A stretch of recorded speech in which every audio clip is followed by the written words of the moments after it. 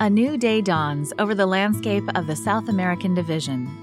Soon, people will begin their day. Soon, streets will be filled. Students will fill their classrooms, and people will go about their daily business. Welcome to the South American division. South America, the name of the fourth largest continent on Earth, conjures up a variety of images. For some, it's the large cities of South America. For others, it's the mighty Amazon and once vast rainforests. For others, it's the towering mountains of the Andes. And for some, it's the white sand beaches.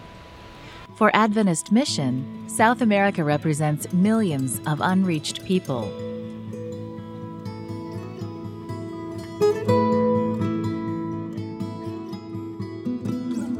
Ask a Seventh-day Adventist what they know about mission in South America, and they may remember the names of Adventist pioneer missionaries, such as the Stalls and Hallowells.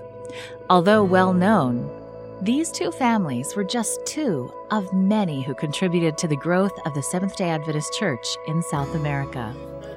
Today, there are more than 2 million Seventh-day Adventists in South America worshiping in some 10,000 churches.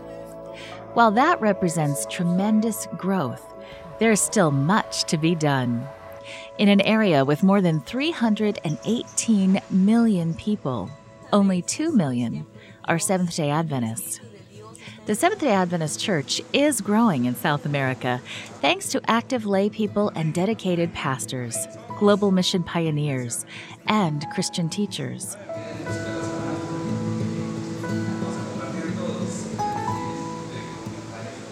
In recent years, Seventh-day Adventist leaders recognize the increasing challenge of reaching people in large urban areas. People in cities are busy, secularism is growing, and people in urban areas often spend their social time with a close circle of friends. Today, more than half of the people on Earth live in urban areas. In South America, some estimates put the urban population as high as 80%. São Paulo is Brazil's largest city, with a population of some 11 million in the city itself and nearly 20 million in the metropolitan area. 7 years ago, Pastor Kleber Gonçalves left Andrews University, where he had been studying, and returned to Brazil.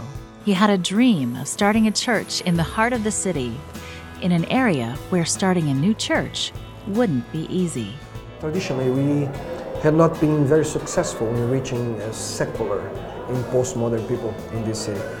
Actually, right now where we are, close by the financial center of São Paulo, Paulista Avenue, in the past 47 years, we have not been able as church to start any churches in this area. Despite the difficulties of the past, Pastor Kleber gathered together a small group of Adventists and planted a new church called Nova Semente. Nova Semente, the meaning of the name is new seed, and it comes from Zacchaeus' experience. That little short man, he wanted to see Jesus, says the Bible text. So he was looking for a place, and he found a little tree in which he could hide. And there, sitting on a branch of a sycamore tree, he could finally see Jesus. Today, Nova Semente, the new seed, has grown into a large and vibrant church here in the business district of one of Brazil's largest cities. Every Saturday or Sabbath, they have 3 services. The first one is 10 a.m. in the morning. It's mainly for the members and for the new converts. So we have a very strong discipleship program in which we teach the church about our mission, our vision as church. We help them to develop this close relationship with Jesus Christ.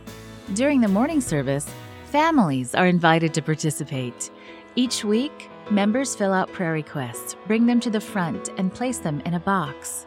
The box is locked, and a family that has recently joined the church is chosen to take the box home. During the week, they pray for the requests of their newfound church family. Church members are also asked to pray for the prayer needs in the box. Every Sabbath, Vera and Marcio open their home and invite new people for a meal and fellowship. Marcio is a chef, and he's happy to share his culinary skills with people from his church. And Vera has found a way that God can use her. When I started coming here, I realized that I didn't have a specific talent. I saw people singing or going to prayer groups or doing the discipleship. And I was asking God to use me. I was doing these lunches already, and I realized that God was telling me that this was the way to serve Him, bringing people together to have this fellowship after church. When Vera started going to Nova Semente, Marcio was going to another church.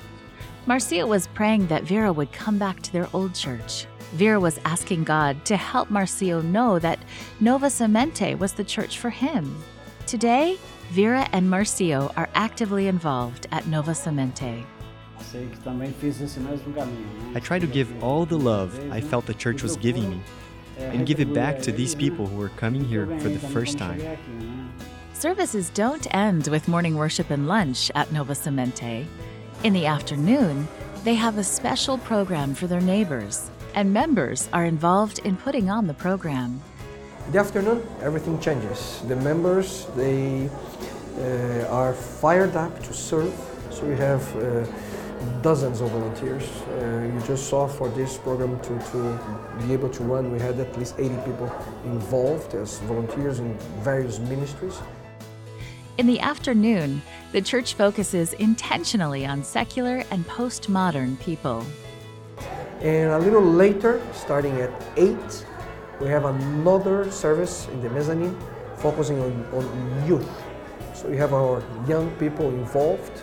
It has also an evangelistic approach, so they can bring them friends. So the only difference between the afternoon service to the night service is the way we communicate. Although Nova Semente is drawing people to the church, Nova Semente's members are also going out. One of these members is Audrey. One day, she stopped and bought some vegetables from some boys selling by the side of the road. While she was talking with them, she asked where they lived. They offered to show her, and soon she found herself in one of the poor areas of Sao Paulo. After the visit, Audrey promised to come back. She started going back and taking food and clothes donated by church members and friends. When she saw they didn't have proper sewage and water, she started visiting City Hall and knocking on doors. She visited office after office, meeting with one official after another, until finally improvements were made in that neighborhood.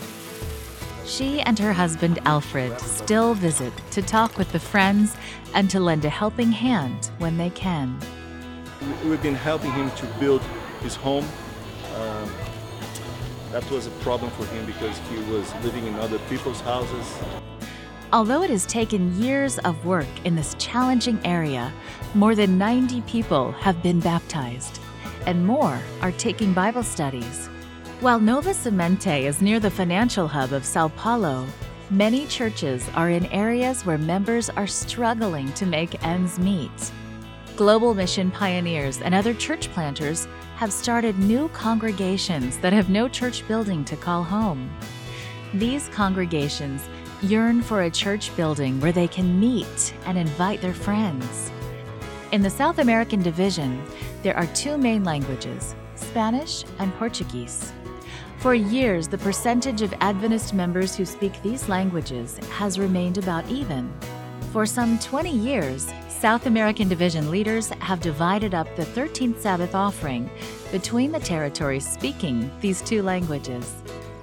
Please continue to pray for the people of the South American division. And thank you for supporting the mission offerings and world budget of the Seventh-day Adventist Church that are making such a difference in people's lives around the world.